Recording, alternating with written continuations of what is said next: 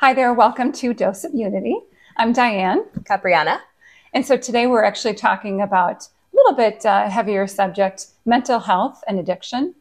And this is taken from all the different work that we've done over the last few years, learning about all different angles of mental health and how it can lead to addiction. We do want to mention that we're not experts. So we are here just to kind of have a conversation and have people consider this information a little bit differently than they might have before, or help them to understand, what to do in certain circumstances. Yeah. So why are we talking about this? What does it mean for Unity, and how is it tied to the whole concept that we're working with here? I see it twofold. We can't be united if we're in a mental space that doesn't allow us to achieve unity. And it does take work. It takes focus. It takes mental and emotional and physical clarity. So if you're in the depths of a really bad mental struggle or in the throes of addiction, it's going to be really difficult for you to do that hard work to really get into the unification space. And that's your journey. And that's something that we love to see people helping other people working through. And also from a different angle, these major issues give us all something to unite over, to band together, to help one another get over their problems. These issues are pervasive in society right now. We hear about it. The addiction crisis is just skyrocketing and continuing to skyrocket. And the same thing with mental health. I think that we've really gotten to a point in society where we need to intervene. We need to come together, and we really need to intervene on ourselves. Mm-hmm. So yeah, exactly. It's just like the statistics that you pulled up in terms of since COVID. Oh yeah, absolutely. So just to cite the statistic, and we'll put all of the citations in whatever caption or anywhere that we need to. But according to the World Health Organization, there's been a 13% increase in mental health conditions and substance use disorders in the last decade. So it's not even just the past couple years alone. That's in the past decade.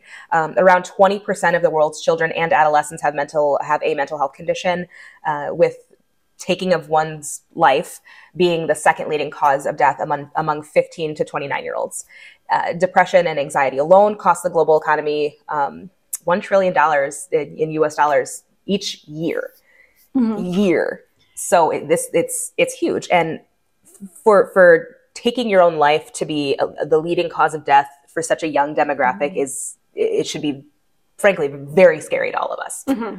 It really is. It's something that since we started looking into this too, with our work prior to COVID even hitting, it's tough to be a young person these days, and it's hard for them to find hope. And what we found is that it does touch everyone, whether it is personally themselves or if it's somebody that they care about or love. It's a conversation that we have to have. It used to be kind of taboo to bring it up. And what surprises me too is the folks that I talk to, kind of in my generation, and themselves as well as any of their children. And they would explain how difficult it's been for their child. And so I think that's important. And then also, as you mentioned earlier about coming together on how to get to the root of the issue, it's when you start to dig a little bit deeper of the root of the issue, it is that's when you start to realize, as you mentioned earlier, that we really do need to figure this out collaboratively, because everybody's suffering in some way for the most part. A lot of people are, but particularly people who are vulnerable anyway, it's that much harder for them. So, and then people have different perspectives on this too. I mean, there's the hard approach, there's the gentle approach, and everything in between. The religious approach. The religious approach. Yeah. And it's different for every person. Every person is different. Some people, you need them to know that they're not alone and you're there for them, that you believe in them and all that sort of thing. And otherwise, the come on, we're going to get up and we're going to go do this or whatever, the harder approach. But yeah. And then, and you mentioned earlier how it's been stigmatized, and we've been talking a lot about it in society for the past several years now. So we're really working on breaking down the stigma. And so we need to normalize those conversations. We need to normalize knowing what to look for and how to help and what resources are available, locally for you. Or even, nationally, there's plenty of huge organizations who are trying to tackle these issues. Addiction and mental health are very closely linked. So it's something that we really need to prioritize as well as normalize. Like I said, they go hand in hand. They're people who struggle with mental health issues might struggle because they have a substance use disorder, and vice versa. They might have given themselves a mental health issue by using a certain substance, or just from being in the throes of addiction while being vulnerable and having to deal with homelessness or hunger, or unfortunately a lot of trafficking happens in those spaces too, like we kind of have done work on in the past. Mm-hmm. So I guess my question to you, Diane, because I know you've had probably a lot more hands-on work with these sort of things, where's the hope at? Where can we find that hope? Things feel very divided. This issue is so much bigger than I think so many of us know. Yeah, it's been a challenge because of, like you said, the divide. And so then people are trying to figure things out on their own. And there's a lot going on in the world that, especially for young people, they're constantly being bombarded with news and difficult situations all the time. And I think that if people realize there has been, since the history of time, things to be concerned and worried about, but unfortunately, because it's in our face all the time, it can be a lot to deal with.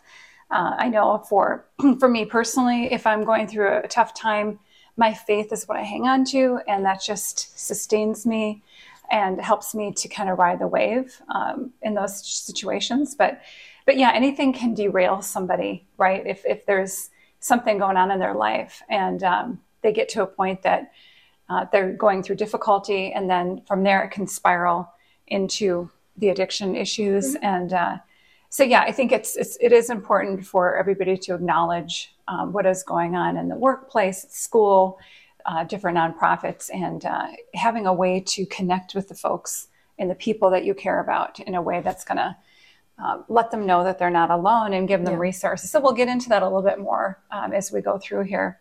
And I did want to ask you, Capriana, you have a story that you are willing to share.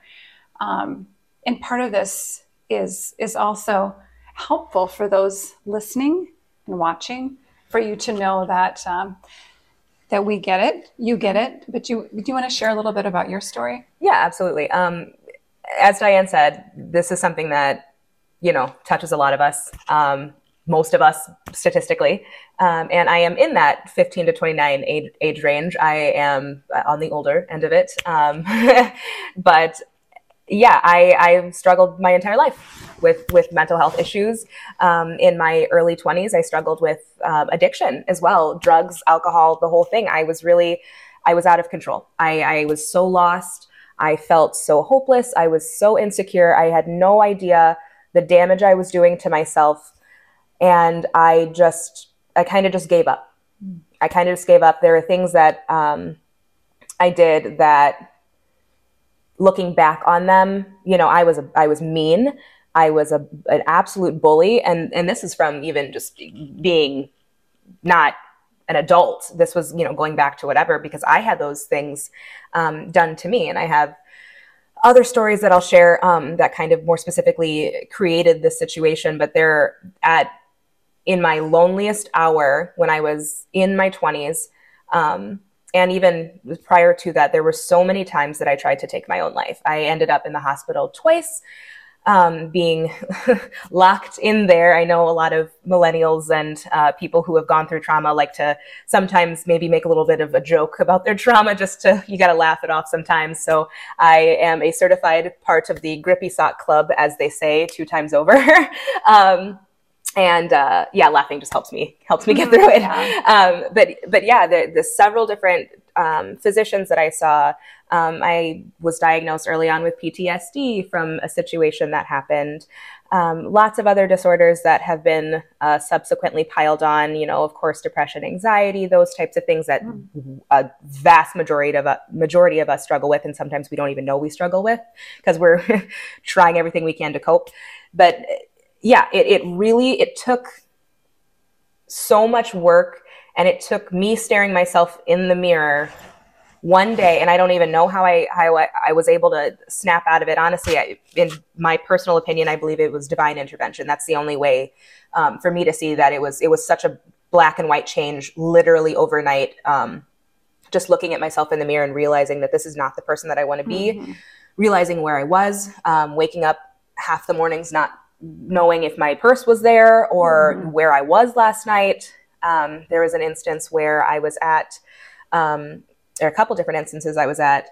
I was out with friends at bars. They left me. I had drinks that were something was put in them. I was given substances, and I didn't care. I had one time I was out with a friend where just this random person walked up to me and said, "Hey, you don't look like you're having fun." And so he handed me this little bag, and I just did it. Didn't know what it was. Didn't care. I was so gone mentally and emotionally, and I was just trying to do anything I could to numb the pain, to not be myself, to not be present in that moment, that I didn't care. I didn't, for all we could have known, it could have been fentanyl. I wouldn't have been here. That's something that's happening really to people. So for me to be on this side of things, I feel very blessed. I feel very privileged because there are so many people with a similar story to me who aren't. Yeah. So I am very, very close to this issue, and I'm very, very passionate about this issue. Thank God I was able to get out of that. And, I didn't do any permanent damage to my life, myself, my record. And I'm married and I have kids. I have a life that I always dreamed of having, but never thought I could have. So yeah, and seeing that it's possible. And like you said, getting to the other side. Yeah. Wow. I mean, and get help. And get help. Like truly, I had to drag myself and claw myself into the therapy room because I didn't trust therapists at that point. I had gone through a million of them, didn't trust any of them, didn't think that they were helpful to me by and large until I started seeing one who was kind of helping me work through the nastiest of it, and she was awesome. So and that's the thing. Find your fit, but get help. Find your fit, and I think that's what I hear from people a lot too. Is I tried it didn't work, and they don't want to try it again. And everybody's different. Every therapist is different. Every counselor is different, and you might find the one that can really help a lot. But that's really challenging. And I know you and I have talked a little bit about some of it in the past, and we've talked about the fact that in my case, I've loved people that have gone through this. And I know that's very difficult too, if you're listening to this. And if you have someone that you care about or love, a family member or friend who you're trying to help them and you don't know how to. And it really does come to that person getting to a point that they have to be ready. Like you said. Oh, absolutely. And in the meantime, you can continue to offer them resources to do what you can do, and make sure that in the process, you're not getting sucked in so much that it's hurting your own life as well, right? That balance. And I know we'll talk about that a little bit more. Yeah. Mm-hmm. No, absolutely.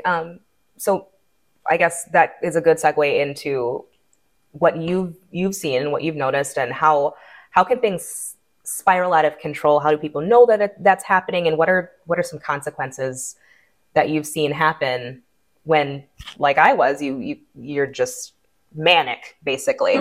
You're just doing anything you can to maybe maintain, but if you don't, then whatever, Yeah. As far as how things can spiral, I think, like you said, it starts with getting to a point that you just don't care what happens to you, right? And so if you see somebody or are around somebody that is doing that, checking in with them and in realizing that just you reaching out, even if they don't respond, I mean, that's something else to consider.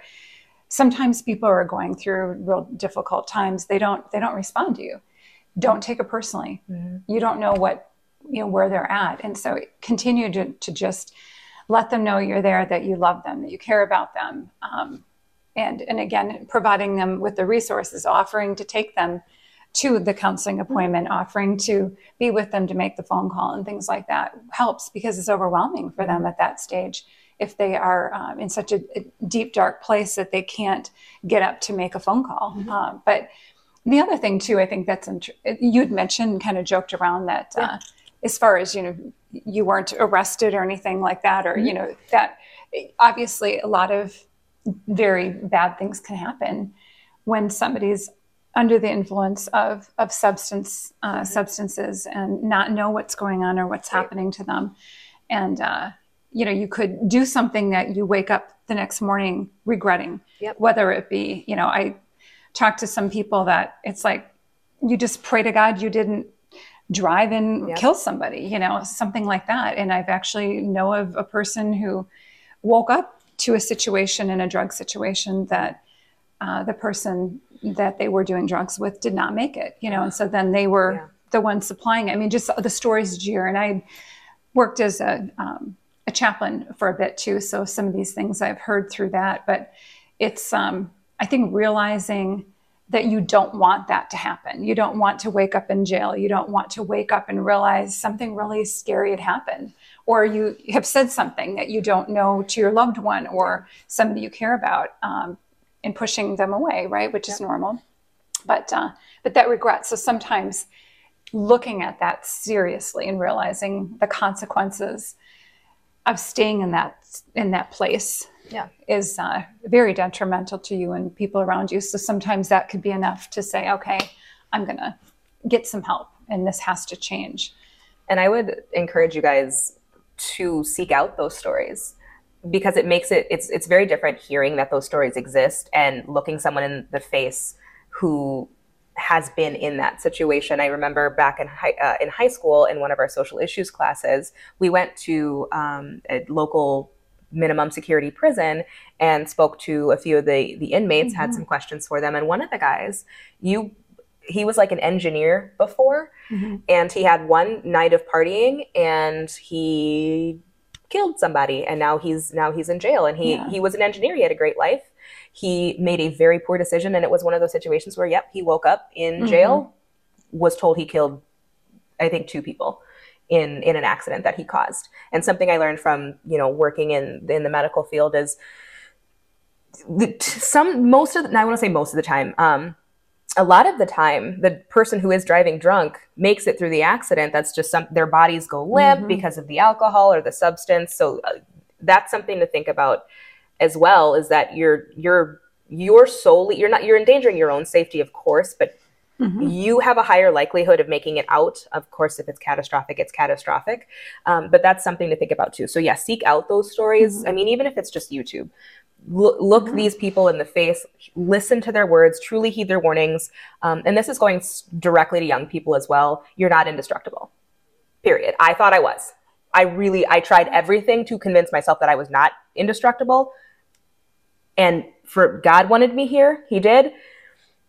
But he snapped me out of that mode pretty quickly, because I'm not indestructible. And I now on this side again, very well could have been any of those people. So yeah, exactly. Well, and so let's talk a little bit about, again, going back to kind of the signs and when to call 911 versus when to call, like, for yourself, as well as if you're with somebody who is out of control. I'll say that just because sometimes it's kind of what's happening. And I know that that's a question that I've had a lot in the course of my career and the work that I've done too, is what do I do if my friend is completely out of control? And there has been situations where if they have a run-in with the police or with law enforcement, and people that are police, they don't know what they're dealing with a lot of times. If somebody is under the influence of drugs and completely out of control, and and we know all too well what can happen, and they need to try to figure out again. The friend needs to try to figure out, what do I do? You know, if I call 911, is something bad going to happen to my friend, or is there another phone number to call? And I know we've researched this too, and there is other information that somebody can kind of guide you and try to help you de-escalate the situation or get your friend to a safe place. But then there are times that you have to call 911 and trying to be that person in between the 911 operator and explain to them the situation so they can explain that to the police when they come, or to whoever's coming to your help, so they understand what's happening. So the police can go in with some knowledge, right? So you can be helping in that way. But do you want to share a little bit more about kind of the signs that people should look for too, is from a more of a mental health perspective? Yeah, of course, from just to touch on the addiction side as well, of course, we know when to call 911 if someone's actively overdosing, if you're seeing those kinds of symptoms. We did, if you go to doseofunity.com/take action under our addiction page, I believe we have some information on Narcan. If we don't, we'll put it up there right away. That's something that you should educate yourself about as well. It is becoming way more commonly available by prescription, or not. I don't even think it's by prescription. I think you can just kind of go in and ask, or insurance. There's something like that. We'll post that. So of course, addiction crisis, somebody actively overdosing, that is a 911 call immediately. As far mental health can be a little bit more complex because it's different in everyone. Everyone shows signs of kind of being at the end of their rope in different ways. So these are signs specifically for people, again, who are at that point where they're just done, they're going to take their own life. And this is, again, pervasive issue, second leading cause of death in 15 to 29-year-olds. So listen up for sure. So this is according to the National Institutes of Mental Health. So some signs, talking about wanting to die, that's kind of number one. If somebody's actively telling you that they want to die, they're going to die, they want to do it themselves. Significant guilt or shame, somebody who's just past their limit of being able to forgive themselves for something, or is so showing a lot of self-hate to an excessive amount, or being a burden to others. There's lots of people, I know us as a millennial generation, and a lot of you will remember, or will be able to feel this too, is even if somebody makes a mistake around me, or if somebody hits me with their cart, I'm the one that apologizes. If a waiter dumped a plate of spaghetti on my lap, I'd probably apologize and think that it was my fault. No, I must have done something. Oh my God. Yeah. So exactly. But it's somebody who's genuinely in that space of feeling like they just absolutely, there's nobody that wants them here. They are a burden to everybody else. Showing feelings of emptiness, hopelessness, being extremely sad, increasingly anxious, or showing agitation or rage. So we all know a lot, about how anxiety presents. Some people are really, really nervous. Some people are panicky. Some people are sad. Some people are, rage filled. So that's kind of those types of feelings there at an extreme level, and then severe mood swings. And that's not, there's a lot of going around and diagnosing other people with things. People like to throw out, oh, he's bipolar, oh, he's OCD, without having any, those words mean things and it's clinical. So people who aren't clinically diagnosed with something, actively getting treatment, who are exhibiting these signs. Changing behavior. This is a big one too. Changing behavior, such as taking a particular interest in death or researching ways to die, withdrawing from friends, saying goodbye, giving away important items, making a will, taking dangerous risks like driving super fast, eating or sleeping more or less, using drugs or alcohol more often. And a big one that isn't talked about, that is talked about with relation to addiction, is pink clouding, or the pink cloud syndrome. And if you're a fan of Law & Order SVU, like I am, you may have heard of that term from Detective Olivia Benson. But according to the Pink Cloud Foundation, there's an entire foundation based around this. And again, it is closely connected to addiction. But in relation to mental health, so I did write this down. So according to them, pink clouding is a state of mind characterized by sudden joy, euphoria, and overconfidence. So that's, it's connected to the early stages of recovery and sobriety, when people feel like they're in those early days, they're feeling really good, they're doing really well, and then they relapse. So, but in relation to mental health and taking one's own life, it can describe someone who is comforted or relieved by their plan to actually go through with the act. So if you have someone who's been exhibiting all these signs, these changes in behavior, has been doing all these different things, has been kind of manic and all over the place or feeling like they're a burden, and then all of a sudden they feel better, that's a red flag. That's like a huge red flag. And that's an immediate... Kind of like that. Yeah, the weight is lifted off their shoulders or something. And they have a plan. They're going to do it. That's an immediate red flag. That person needs immediate help. You need to check on them. And it's better, and they say this in the spaces of trafficking as well, it's better to be paranoid than dead. So it's better to be paranoid and have somebody, crisis person, reach out to this person than have them actually go through with it. So how to get that person help? Obviously, not just the pink clouding situation, but any of these situations, if you're genuinely concerned that somebody is imminently going to take their life, call 911. That is an emergency. Well check, or beforehand, right? Absolutely. I mean, and I think that's the trick is there's sadly a lot of situations where somebody does take their life, and the first thing everybody says is, I wish I would have known, or, then they start thinking back, but it's difficult when that person is, oh, I'm fine, or whatever, again, they're withdrawing, they're doing all of these things. But do you have any advice as far as what do you do if somebody just keeps denying that they need help? It's different with everybody. I mean, it's really, really hard. If you have a friend, for example, like I was this person, so I could speak to me. I did have people in my life who were checking in with me. Every single time they checked in with me, I felt like it was pushing me further and further into it because I didn't want to talk about it. I wasn't ready for it.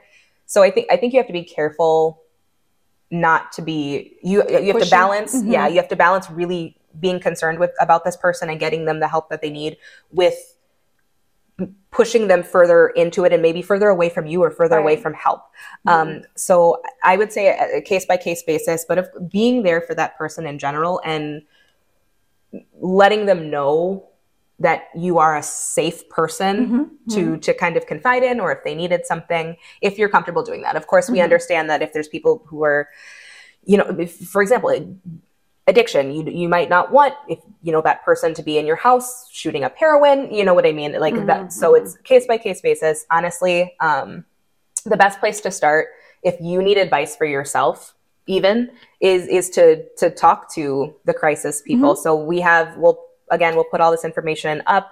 And it's also under, I believe, mental health and addiction. If you go to doseofunity.com again /take action, the 988. Call 988. You can call or even text or chat online on their website. And they do have, I think they have a quick close. Maybe they don't, but that's a resource for you. It's a suicide, can't say that, unaliving and crisis lifeline that you can call 24/7, 365. It's always there.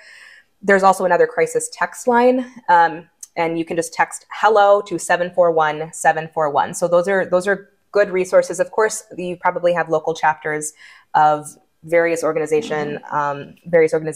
I know NAMI has some chapters around, is it SAM? I can never remember that acronym. Yeah. It's on our information. I know what you mean that, and but there's a lot. And, even prior to that, in as far as, somebody who's trying to reach out and help their friend or their loved one, even a text to say, hey, I just wanted you to know, I love you. I am here for you at any point, or, letting them know when they're ready, to talk, that, like you said, they're a safe person.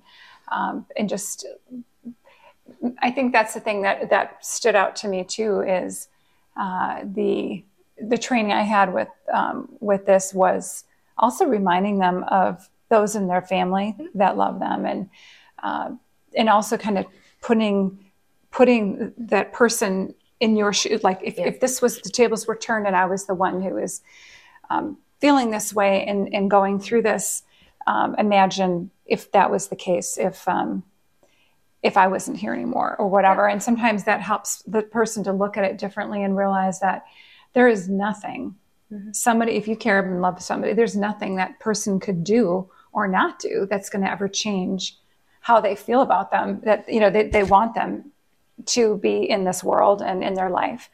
And I think that it's also important when we're switching, kind of talking about, if you are somebody who's going through mental health challenges, what's important for you to know.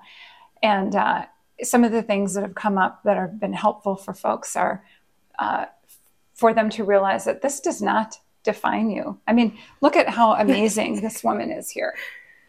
Thank God. Thank God. Thank God she is here, you know. And you mean you are a rock star. I always tell you that in so many ways. And it's just such a gift to so many people. And but you know, so that piece is one piece of somebody. And so whether it's their mental health or whether it's addictions, again, that is one piece of the whole picture. We all have our stuff that we go through in life that we might not be proud of. But and then I think too, hopefully that this is something that more and more people know, but you're not alone. You're not alone. There are a lot of people who struggle. And I think that's another thing I've heard is people who finally do share, like you just did. I mean, there's going to be more people that say, wow, I never knew that. I went through the same thing. I struggled too. And then you kind of realize, and I've heard this too, where somebody puts someone up on a pedestal and they think, oh, well, I see myself this way and I'm not as whatever. And they put this person on a pedestal and they realize this person that they thought was on a pedestal is saying, I struggle exactly the same way. You know, oh my gosh. I hear that all the time. That's really, really poignant because I think people who know me who are watching this and who knew me at that point may not even have known that I was going through that. And I mean, some of them, of course, were heavily involved in what I was doing, but there's a lot of people I knew at that time, including probably my parents. I mean, my parents probably know more than I think they know. They always do. But there's a lot of it might not look the way you think it's going to look. So yeah, you might feel alone or feel that the person next to you, oh, they have such a perfect life or whatever, but mental health and addiction doesn't have a face. Oh gosh, it does impact everybody. So yeah, you really truly are not alone, even if you're looking around and you feel that everybody around you is perfect. And I think social media makes that so hard. So we 100% understand. You don't post the negative stuff, right? All the time. Exactly. You just post, here I'm on a boat. Look at this, and then they don't see like right before you. Did that, the crazy that went on, before and after. But, in the same token, I think there are more people that are being more open about it too, which is really helpful. But again, it's for people who are going through this as well as their loved ones, friends and family, it does really go back to you have to be ready, to help yourself and make a decision to take those steps. And you can believe in yourself. And the other thing, so this is the wisdom that I offer at my age, is once you get to be my age, you really just don't care about what other people think. At least we try, right? But it's like, I think that's a big problem, too. People are afraid to say, okay, this is really how I'm feeling. But if you don't really care what others think and own it, right? And again, you'll realize that more people come forward and say, thank you so much for sharing because I've been struggling as well. And so, it's all of those things are important to keep in mind. And then the other thing too, that we found can be very helpful. And we've talked about this is trying to have a consistent schedule. If you're somebody who's going through these struggles. So even if it's something that you're only going to work part-time, because you're really in a deep place or dark place, doing something to get out of bed in the morning, to do something, whether it be even volunteering or working or something that is consistent. So consistency, coming up with a consistent schedule. So you kind of know what to do. Okay, just do the next best thing and, keep taking this step at a time and remembering that this too will pass. I know these are cliche, but it's so true, though. These two will pass one day at a time. That's why they're cliche, because they're true. They're so true. One step at a time. I've told people 1 hour at a time, and just do for 10 minutes, just do something just to ride that wave, get past and push through that really dark place. And so do you have any other thoughts on if you love someone with mental health challenges as far as how to help them? Yeah, honestly, I first and foremost believe in them believe that they can overcome those things. I've heard a lot of people, especially some of those people who are the sticklers, the harder kind of whatever, that nobody changes. That's just who they are. They're crazy. They're whatever. No, people have the capacity for change. And if they want to, if they truly, genuinely want to change, because again, we cannot force people. We can't browbeat people into going to therapy or going to recovery, because it's not going to last. So believe in them, show them that you believe in them, make sure they know that you're there for them, and that you know that they can change, and that they're a human. They're a human being. And like you kind of touched on, just remind them that they are more than what they're struggling with. We are so unique as human beings. We're sentient. We get to have this experience, and that's an experience that we all share. I know we all go through different situations in life, but that is but a part of who they are. That's part of their story. That's part of their journey, and remind them then who they are.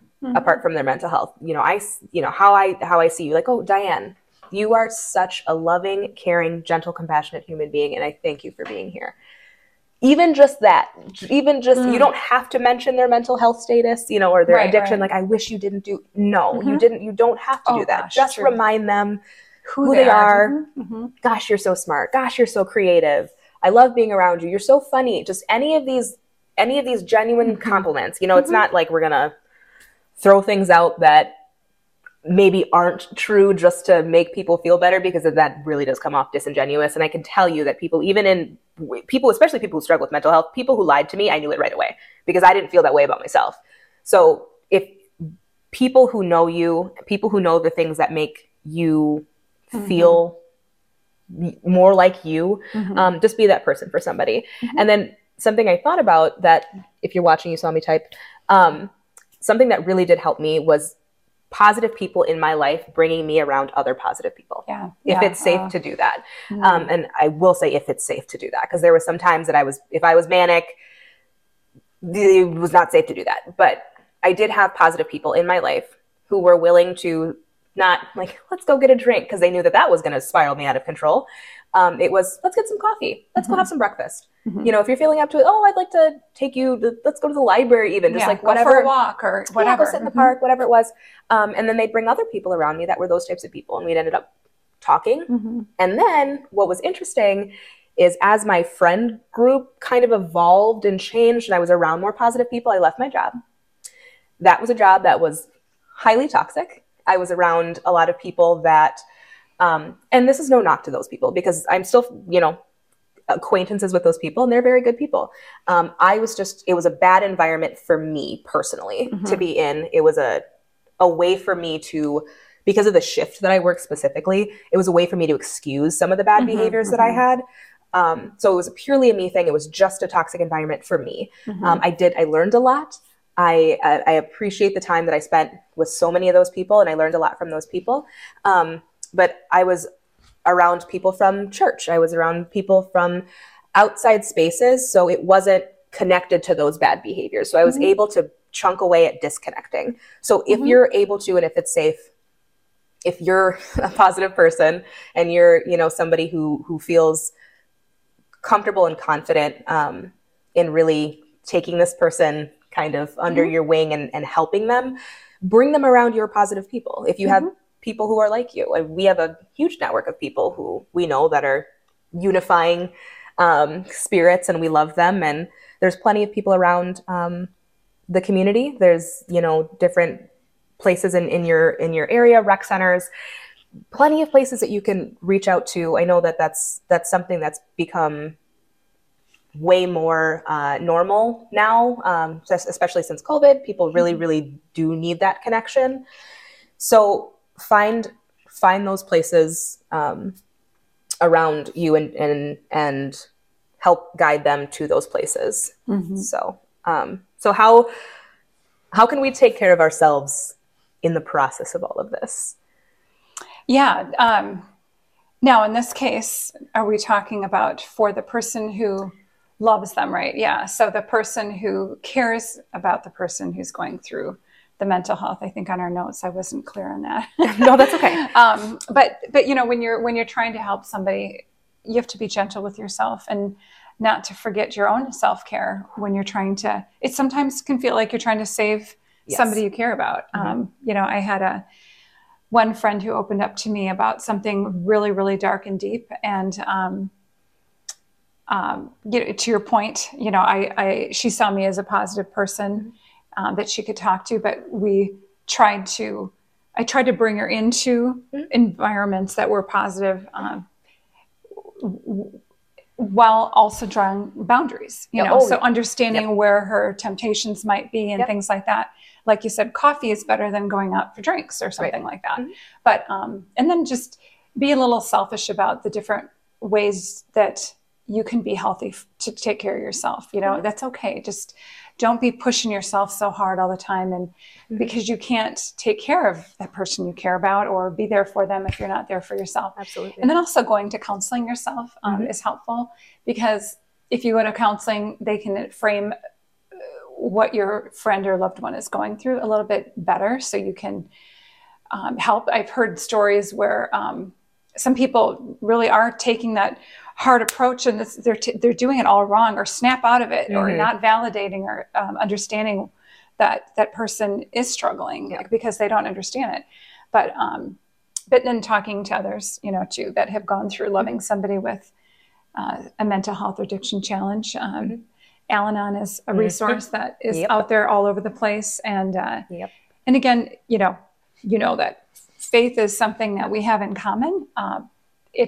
It's amazing to me how many people of faith or faith environments are so open-hearted and open-armed about bringing people in that have struggled. You know, I know that stereotypically, you know, some of these Christians out there that are waving their finger, you know, and some do, but that's again, find your fit. Don't generalize and say, oh, all Christians are like that. That's absolutely not the case. Well, and it's amazing. I went to this is a few years ago. I was speaking at a church, and they did a lot with people who struggle with addiction. And I talked to one of these ladies who was just lovely, and she said that they saved her life. She said they welcomed her in with open arms, and they just loved her. They didn't care about her past or the fact that she was going through addiction challenges. They just loved her. They just loved her as a human being. And so for her, that changed her total life. She went through a complete transformation, and now she turns around and helps other people who struggles. I've seen several churches that partner with local, you know, mental health advocacy groups or with psychiatrists, psychologists, other counselors, social workers, and they have dedicated nights.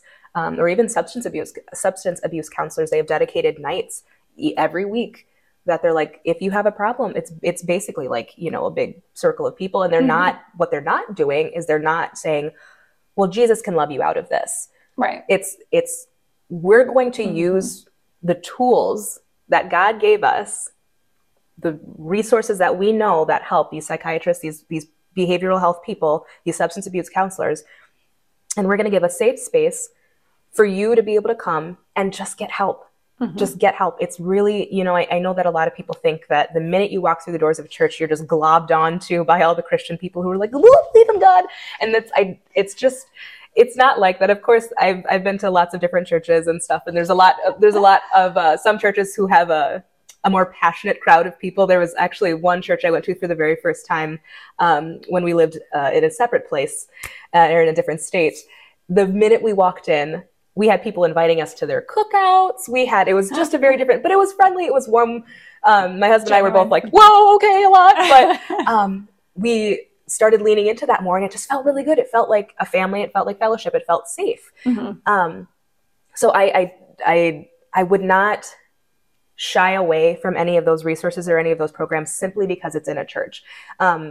People of faith, you know, we're taught to do outreach, to love people. It's not just, the secular world and the Christian world are oil and water. We really want to help, you know, guide people in their struggles and their journeys, because most of us in this faith-based space have our own testimonies. Oh yeah. I'm obviously one of those people.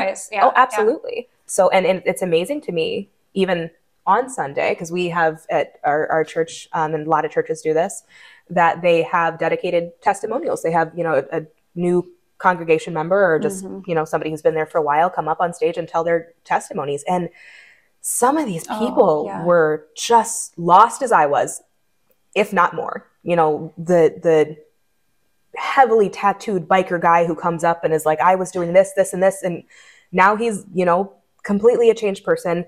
And it's incredible to me. And that speaks to the capacity for change. And it's not just, changing because of faith. It's just a capacity to change as human beings. We are all, whether you're religious or not, we're all capable of that same change. Yeah, exactly. And so I'm glad you brought that up, because I think that is an assumption a lot of people make, and they don't realize that there's a lot of people who just meet them where they are. I know there was a gentleman in our church too that shared his story, and without going too deep on that, but he just, wow, like, so these people, so they're not judging me. They actually are loving me where I am, and they're just surrounding me with their presence and their positivity. And so and he did a testimony as well, truly, in our church. Come as you are. Yeah, absolutely. Come as you are. Yeah. Well, and so I want to ask you, what has helped you? Because we did talk about me a lot. So what's helped you in your struggle? I know you have loved ones, but what advice do you have, I guess, from that angle? Because we did talk that angle, or even in your own personal things, if you wanted to, whatever you want to share.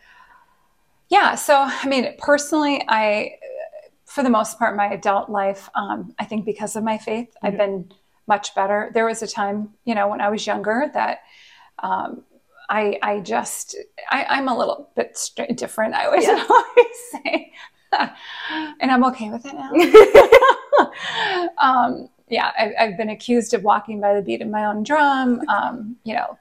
The mold's thrown away, all that kind of stuff. And, like I said, I'm okay with it now. But when you're, younger and you're pushed out or teased or bullied and all that kind of stuff, I honestly just wanted to be an adult so badly. I did not want to go through high school. I just wanted to jump over that, because that was where it was difficult. There was times where, in my yearbook, actually, one of my friends, thank God for her, had written, "You can make it. Like, you've got 4 more days." She would do the countdown for me. You can make it. You can make it. Yeah. And not that I would have done anything really severe, but it was really hard for me. Nobody, I don't think, knew that during that time, because I would always put on a smile on my face and fake it really well.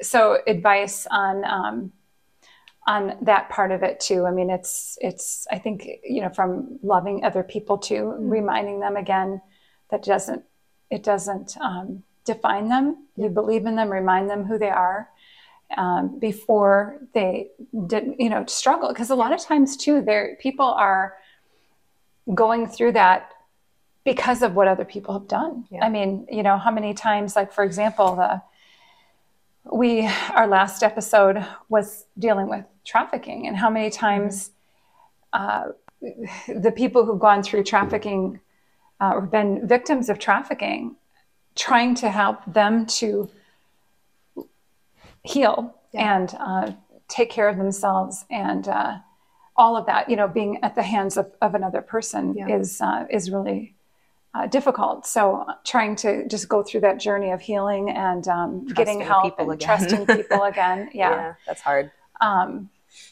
So, do you have any other thoughts, parting thoughts on this, as far as what's helped from someone who loves someone who struggles, and vice versa?